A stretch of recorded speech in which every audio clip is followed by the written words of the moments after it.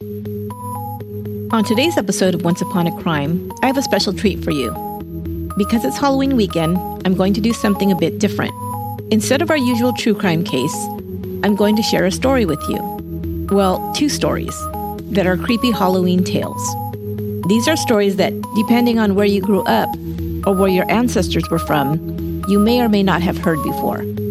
I will simply tell you the tale for you to enjoy, and after that, I'll share a few insights about these legends and ghost stories and what they might mean. I didn't put a disclaimer on this episode, but you know how sensitive your kids or other family members might be to scary legends, so use your best judgment. Most people seem to love a good ghost story. There's something, it seems, that's hardwired in us to enjoy the rush of adrenaline we get when the zombie pops out at us at just the right time during a movie, or the feeling of the hair going up on the back of our necks when someone relates a weird ghost tale, or the way we jump at a noise when late at night we're alone reading a scary tale. And there are some ghost stories that seem to take on a life of their own. No one knows when the story really began, or who first told it, but more than likely, you have heard some version of it during your lifetime. I'm going to share two of those stories with you, at least one version of them. You may have heard a different one. These tales have morphed over the years, and depending on where you heard it, it might have sounded slightly different. But I hope you'll enjoy them. The first story is the legend of Bloody Mary. It's a familiar scenario. You're on a camping trip and it's nighttime.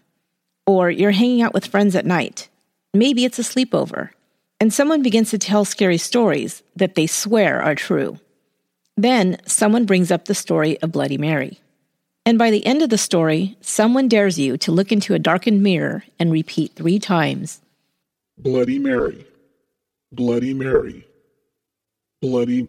But you stop short of the third recitation of the name, because if you do, something horrible will happen. Just who was Bloody Mary? And why is saying her name the worst thing you could do in the dark? This is the tale of Bloody Mary.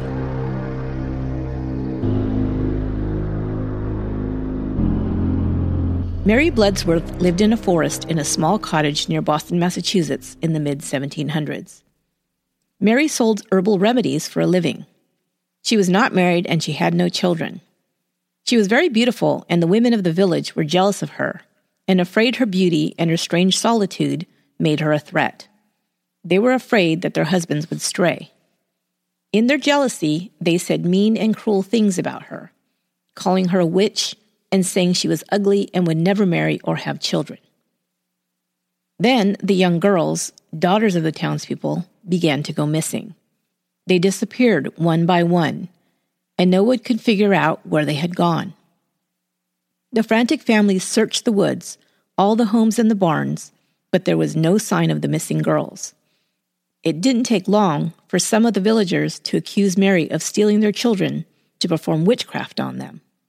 Some of them even searched near Mary's house. One man in particular was seen in the area of her cottage several times. But no one could find any evidence of the missing girls or Mary's involvement in the disappearances. One night, one of the villagers, a local miller, heard his front door open and close. Everyone in the home had already gone to bed for the night, so he rose to see who could be opening his door. He didn't see anyone in the house, but when he opened the front door to the outside, he could see his eldest daughter walking across the large expanse in front of the home, moving towards the woods. He called her name, but she didn't turn or respond. He began to call, more loudly now, as he moved swiftly to follow her and find out what in the world she could be doing. His wife, woken by his shouts, came hurrying out of the house. She saw her daughter, now edging closer to the woods, wearing only a nightgown with her husband in pursuit. She began to run to her daughter now, calling her name and pleading with her to stop. But, as if in a trance, she kept moving towards the woods. Finally, her father was able to catch up with her, but it took all his strength to keep the girl from breaking away from him. He saw no recognition in her eyes that she could hear him or even that she recognized him. It was as if she was bewitched. Her mother, now reaching them, was startled to see a pair of glowing eyes just inside of the tree line that marked the entrance to the woods. There, she could make out the figure of Mary Bloodsworth. Her hair hung loose and looked wild. Her eyes flashed blackly in the moonlight. She was wearing a white dress or a gown. In her hand was some sort of stick or wand that was pointed directly at the young girl. When Mary saw that the girl's mother had spotted her, she quickly turned and ran back into the woods. Soon after, the young girl seemed to wake as if she'd been sleepwalking, and she had no idea why she was outside in her nightgown. Now the townspeople were convinced that Mary Bloodsworth was a witch. A mob formed and they gathered their guns and other weapons to round up the witch. When they reached the cabin and broke in to grab her, she gave out an inhuman screech and cursed all the women of the village as she was dragged off in chains. Mary was thrown into jail to await trial. In those days, judges and council had to be summoned from the city to mete out justice in the villages, so it was some time before the trial was to commence. Meanwhile, the jailers began to notice that Mary was with child. They commanded that she tell them who the father was. She refused. They threatened if she did not, she would also be tried for adultery. She still would not talk. Now the villagers began to gossip and speculate as to who the father could be. Since she was a witch, some said, she must be impregnated with Satan's child. They brought their suspicions before the judge, and he concurred that this child must be of demonic origins. He ordered the child to be killed upon birth. At the trial, it was quickly concluded that Mary was a witch who had lured the villagers' children to the woods, where she must have murdered them and used their bodies for demonic purposes. She would be killed, but first, the women of the village would each be allowed to slash her in the face with sharp glass for the murder of their children. Mary Bloodsworth was hung on Christmas Day, 1741, near the Boston Latin School in Boston, Massachusetts. Witches were often buried wrapped in chains and lying face down. This, it was hoped, would prevent the witch from returning to haunt them and take the souls of those they had cursed while on earth. But this didn't seem to stop Bloody Mary, as she was now called. Not only was her anger directed at the townspeople for her own death, but also for the death of her child. People began to see Mary's face, horrible now to behold. The death mask was said to be completely white as devoid of blood. Her hair was black as a raven and sprang out wildly from her head, and her mouth was open, as if about to let out a terrible screech. Her white gown and her pale face were covered in blood. The chains, still wrapped around her, rattled and shook. She would most often be seen when a woman or girl was looking into a mirror, brushing her hair or checking her reflection. Suddenly, the ghostly apparition would appear rushing up behind the girl. Some girls screamed and fainted, falling to the floor in a heap, and some could never be revived, the fright stopping their hearts and killing them instantly. But years passed, and the story of Mary Bloodsworth seemed like just that, a story. Parents, particularly mothers, tried to pass the story along to their children, warning them not to be vain, not to spend their lives looking into mirrors, as teenage girls often do. They were warned that if they did, Bloody Mary would become jealous of their beauty and appear to terrify them. In more current times, children, especially teenagers, saw this as a challenge. They didn't take it seriously, but they liked the creepy ghost story, and they set out to challenge Mary to appear to them, thus proving the tale true or false. A ritual was created for this purpose. First, the dare had to be presented. Prove you're not scared, one would dare another, and call out to Bloody Mary to appear. The brave or gullible person would then be instructed to find a mirror, usually a bathroom mirror, but sometimes in a bedroom. The room must be darkened. Only one small candle was lit, or perhaps only the light of the moon was allowed to faintly illuminate the mirror. The person must then stand directly in front of the mirror while chanting 3 times, Bloody Mary. After the 3rd time, Bloody Mary would appear in the mirror. If she appears, it is said, she will lash out at the person who has summoned her, sometimes scratching their eyes out or violently slashing at their faces. If you're lucky, she will just let out an inhuman screech before retreating back into the shadows of the mirror. But from then on, she will haunt you whenever you happen to look into a mirror. So go on. I dare you. There's a mirror just behind you. Light a candle on Halloween night. Call out to Bloody Mary. And if you survive, Tell us your tale.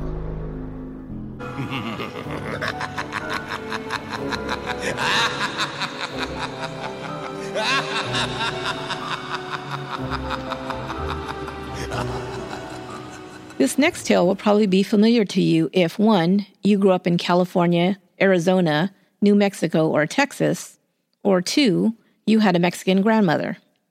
Perhaps grandmothers from other Latin countries as well, but I know for sure Mexican grandmas use this story to make their grandchildren behave and go to sleep.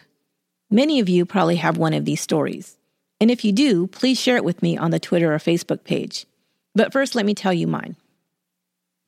My grandparents, both sets, lived in a small town about 25 miles outside of Bakersfield, California. My grandmother on my mom's side was Catalina Espinosa, but we called her Grandma Katie. Grandma Katie was not a warm and fuzzy grandma. She didn't give lots of hugs or kisses. She didn't have pet names for her grandkids or spoil them much. But she was still a loving grandma. She'd be up early, I mean crack of dawn early, to make us the best homemade tortillas and all kinds of good food to eat. She would sometimes surprise her grandchildren with a small gift as well. But she expected you to be good. That means doing what you are told when you are told to do it, no questions asked. I'm guessing that was how she was raised and how she raised her kids, 4 daughters, and how she expected them to raise us, her grandkids. We didn't live close to my grandparents. We had moved to Northern California before I was even born, so my father could get a better job. But we would travel several times a year to go visit all the grandparents and stayed for several days and nights. One night when we were staying at my grandparents', my parents took the opportunity to have Grandma babysit, and they went out to visit with friends kid-free. Smart parents. Anyway, I remember I was lying in the living room, on the floor with a blanket and pillow watching TV. It was getting pretty late, and my grandma said it was time to go to bed. But I wanted to wait up for my parents to return. Grandma Katie said they probably wouldn't be back till very late, so I needed to go to bed now. Now, this was unlike me, but I wasn't having it.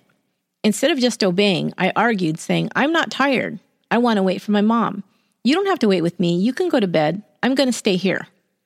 Well, my grandma, being the smart lady she was, probably decided she wasn't going to argue with a 6-year-old who was probably tired and cranky and getting ready to have a crying fit. So she just said, okay, stay up all night if you want to, but I hope La Llorona doesn't come and find you. Okay, good night. Of course, I said, who? And she responded, as if surprised by my ignorance, oh, you've never heard about La Llorona? Well, let me tell you. And now I will tell you. But just know this. After she told me the tale of La Llorona, I flew into the bedroom, jumped under the covers, and fell asleep just as soon as was humanly possible. Here's the tale of La Llorona.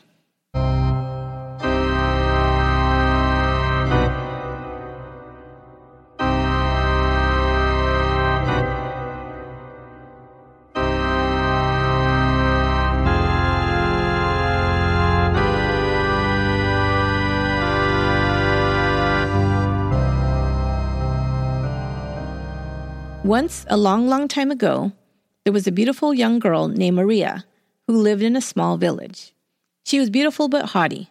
All the local boys, humble farmers and ranch hands, wanted to woo the lovely Maria, but she would turn her nose up at them. She was going to marry the most handsome man in the world, she'd tell herself, and he would be rich as well. One day, that handsome man rode into town. He was the son of a wealthy rancher. He was beautifully dressed and was known to be an expert horseman. Maria set her sight on him. But first, she played hard to get. She knew her beauty could turn his head, but she also knew that she was a simple village girl, and that he could have the admiration of any number of beautiful girls. So whenever he would smile and tip his hat at her, she would pretend not to notice him. He was intrigued. Now he vowed to win her heart. Maria prepared herself to catch his attention by wearing her finest outfit, a beautiful white dress that she knew laid up her long black hair, her flashing deep brown eyes, and her lips, painted a bright red. She also wore high-heeled shoes that made a sharp clicking sound as she walked down the lane. She arrived at the town square where the young people met to mingle, listen to music, flirt, and dance. The young man sought her out, and finally she paid attention to him. He quickly fell in love and asked for her hand. The humble peasant girl was now the wife of a rich rancher. At first, all was wonderful for Maria. She lived in a beautiful house and in short order had 2 children, both sons. But not long after her sons were born, her husband began to spend less and less time at home. He'd say he needed to attend a ranch business in the city or further abroad, but she suspected he was seeing other women and that he was now bored with her. When he was home, he spent little time with Maria, only paying attention to his 2 boys. Maria became jealous, not only of the other women she suspected he was seeing, but of her own 2 sons as well. Maria was used to having the admiration of all the men in the village, and now her own husband ignored her. One day, when Maria was taking a walk along the river with her boys, her husband, who'd been gone for days, drove by in a carriage. He stopped the carriage and got out to hug and kiss his sons in greeting. He also spoiled them with gifts of candy. For Maria, there was nothing, not even a greeting. Maria seethed as she stood by the side of the road, ignored. But she was even more angry when she looked inside the carriage and saw that a younger woman, nicely dressed and obviously wealthy, was inside. She now had proof that her husband was two-timing her, and she was furious. Her husband and the woman drove off in the carriage, and Maria could not control her anger. She looked into the eyes of her 2 beautiful boys, and all she could see was the image of their cheating father. Enraged, and before she knew what she was doing, she picked up her sons one at a time and threw them into the river below. Seeing them sink into the dark waters, she screamed and ran down to them, but it was too late. The river had carried them away. Maria, as if in a daze, went home and put on her beautiful white dress and high heels. She returned to the riverbank and walked up and down, crying and calling out for her children. After a time, people nearby began to hear a woman's pitiful cries and followed the sound down to the river. They saw a woman in a white dress, now splattered with river mud and torn by the jagged rocks. Her face was frozen into a mask of grief. Her hair was wild and tangled by the wind. Some of the men climbed down towards the river to try and help the woman, but before they could reach her, she let out one last cry. "Where are you, my children?" And then she plunged herself into the river. The strong current carried her away, never to be seen again. From now on, the beautiful Maria, who had killed her own children and then taken her own life, would be known as La Llorona, which means the crying woman. But La Llorona's spirit could not rest. Having never found the children she had so coldly tossed into the river, she was now cursed to walk the earth searching for them. Her pitiful cries could be heard down by the riverbank night after night. The sound sent shivers up and down the spines of the people that heard it. But worse than that, some poor people would see the woman's ghostly figure, usually very late at night or in the early morning hours. She was hideous to behold. Her once beautiful face was a frozen death mask of grief and horror of what she had done to her children. Her once white dress was dirty and hung around her skeletal frame in tatters. Her hair was wild and tangled like Medusa. But it was her eyes that were the worst. They were black pools of dread. When you looked into them, you didn't see pupils, but the outline of a skull. If you didn't look away quickly, you would be hypnotized. And if you got too close, she would snatch you up and throw you in the river, screeching, "Go, find my children." And if you were a child who happened to be awake late at night, you might hear her, far away in the distance. It will start as a low sound, almost like the wind beginning to howl far away in the distance. And you might become curious and follow the sound. This is how she gets children to come to her. Before you can register what you're doing, you will be surprised by the ghostly figure of La Llorona. She calls the children, hoping to trick them to come to her. Then she will snatch you up, as she did her own children, and carry you off to the spirit world. Or if you struggle, she'll pitch you into the river. So children, beware. Mind your elders. Do not stay up late or play outside after dark, because La Llorona will come to carry you off.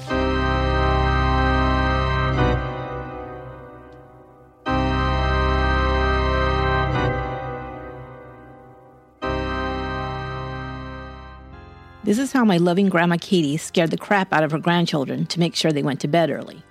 Cruel, yes, but it worked. And that's a Mexican grandma for you. She don't play. Like most ghost stories, every time and place creates new variations to fit each situation. My family lived in the dry Central Valley of California. Not too many rivers there. But we still had a way to scare each other with the story of La Llorona. Remember how she walked up and down in her high heels looking for her children? Well, the town my grandparents lived in was very quiet and very hot during the summer. As preteens and teens, my cousins and I liked to stay outside long after dark where it was cool. Most homes had a short fence and a gate with a sidewalk running in front of it. We'd sit on the porch and usually end up telling ghost stories to scare one another. We'd dare each other to stand near the fence closest to the sidewalk and listen for the tap, tap, tap of La Llorona's high heels walking towards us. And I swear, we'd hear it. It would start off far away, in the pitch black and at the end of the block. And slowly, slowly, it would get a bit louder and a bit louder, coming closer and closer until we chickened out and ran into the house. Grandma didn't raise no fools.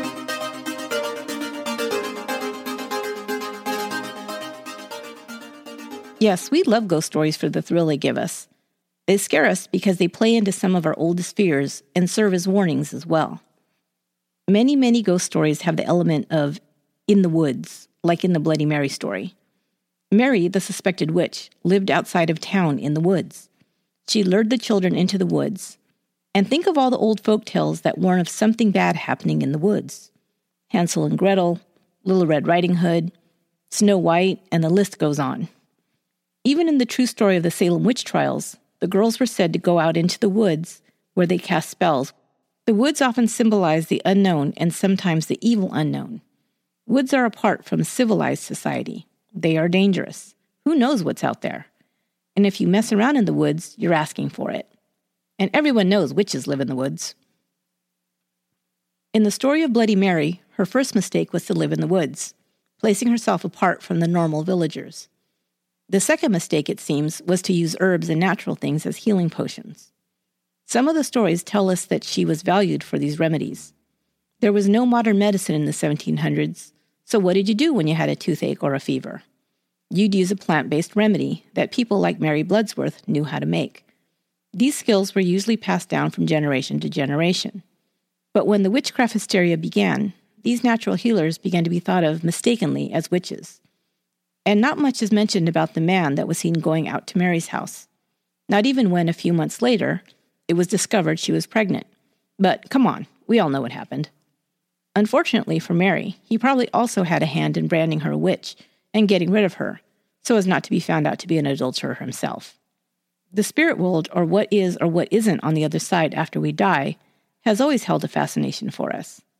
So ghosts or apparitions, while we fear them, part of us perhaps has always wondered what it would be like to see one. And the mirror? Mirrors have often been believed to be a portal to the spiritual world.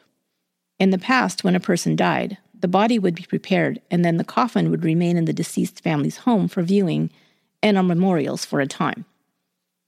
While the body was in the home, mirrors would be covered, usually with a black cloth, because it was believed the deceased who had crossed into the spirit world might see their body through the mirror and be confused and cross back into the living world, thus haunting the home with their presence.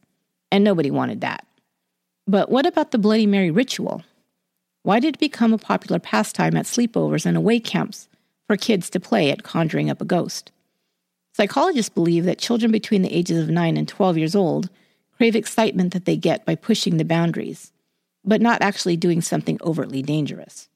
So they do things like make prank phone calls, remember that? Play ding-dong ditch. That's where one kid dares another to ring a doorbell and run away before they can get caught, and other obnoxious activities. And of course, tell ghost stories and create dares. The rush pre-adolescents get from these dares helps them to release real anxieties and fears they start to experience at this age, when they are transitioning from being a child to becoming a young adult. The tale of La Llorona was, of course, a warning, especially to girls, and something that was a familiar refrain in my Mexican-American family. Number 1, don't be vain. Both the Bloody Mary and La Llorona stories had this theme. My grandmother's warning would be, don't think you're all that. It was a sin to be vain or prideful, and you'd be punished for it in the end. And number 2, don't be too big for your britches. Or don't think you're better than others, like the beautiful Maria did. This, again, would doom you to suffer. She felt herself worthy of more than what she was born into, and that cost her dearly. This is kind of a screwed up notion now. Now, we tell our children to reach for the stars, etc. But it was probably true that back in the day, you might need to be satisfied by what life dealt you, because it was much harder, sometimes impossible, to rise above your situation. I would say this was true especially for immigrant families and the very poor. Perhaps they were trying to save their children from frustration and heartbreak. We'll give them the benefit of the doubt. So, the moral of the story is, we love to be scared. And maybe we learn about our common values at the same time in these stories. It's an interesting way to look at these tales. But most of all, they're just fun to tell in the dark.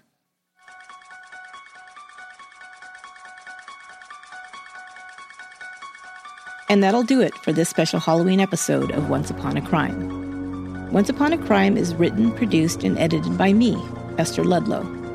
To give feedback or suggest show topics, you can find me on Facebook at Once Upon a Crime Pod and on Twitter at Upon a Crime. Please subscribe to the show on iTunes or Stitcher and rate and comment if you like it. Until next time, beware of things that go bump in the night. Happy Halloween!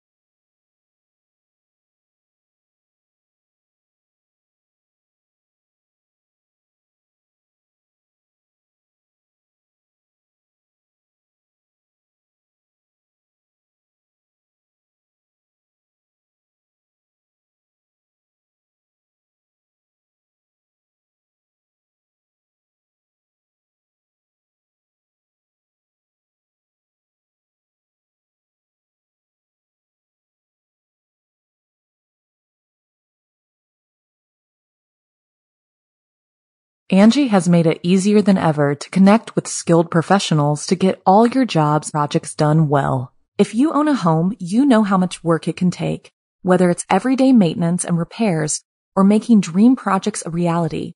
It can be hard just to know where to start, but now all you need to do is Angie that and find a skilled local pro who will deliver the quality and expertise you need. Angie has over 20 years of home service experience, and they've combined it with new tools to simplify the whole process. Bring them your project online or with the Angie app, answer a few questions, and Angie can handle the rest from start to finish or help you compare quotes from multiple pros and connect instantly, which means you can take care of just about any home project in just a few taps. Because when it comes to getting the most out of your home, you can do this when you Angie that. Download the free Angie mobile app today or visit Angie.com. That's ANGI.com.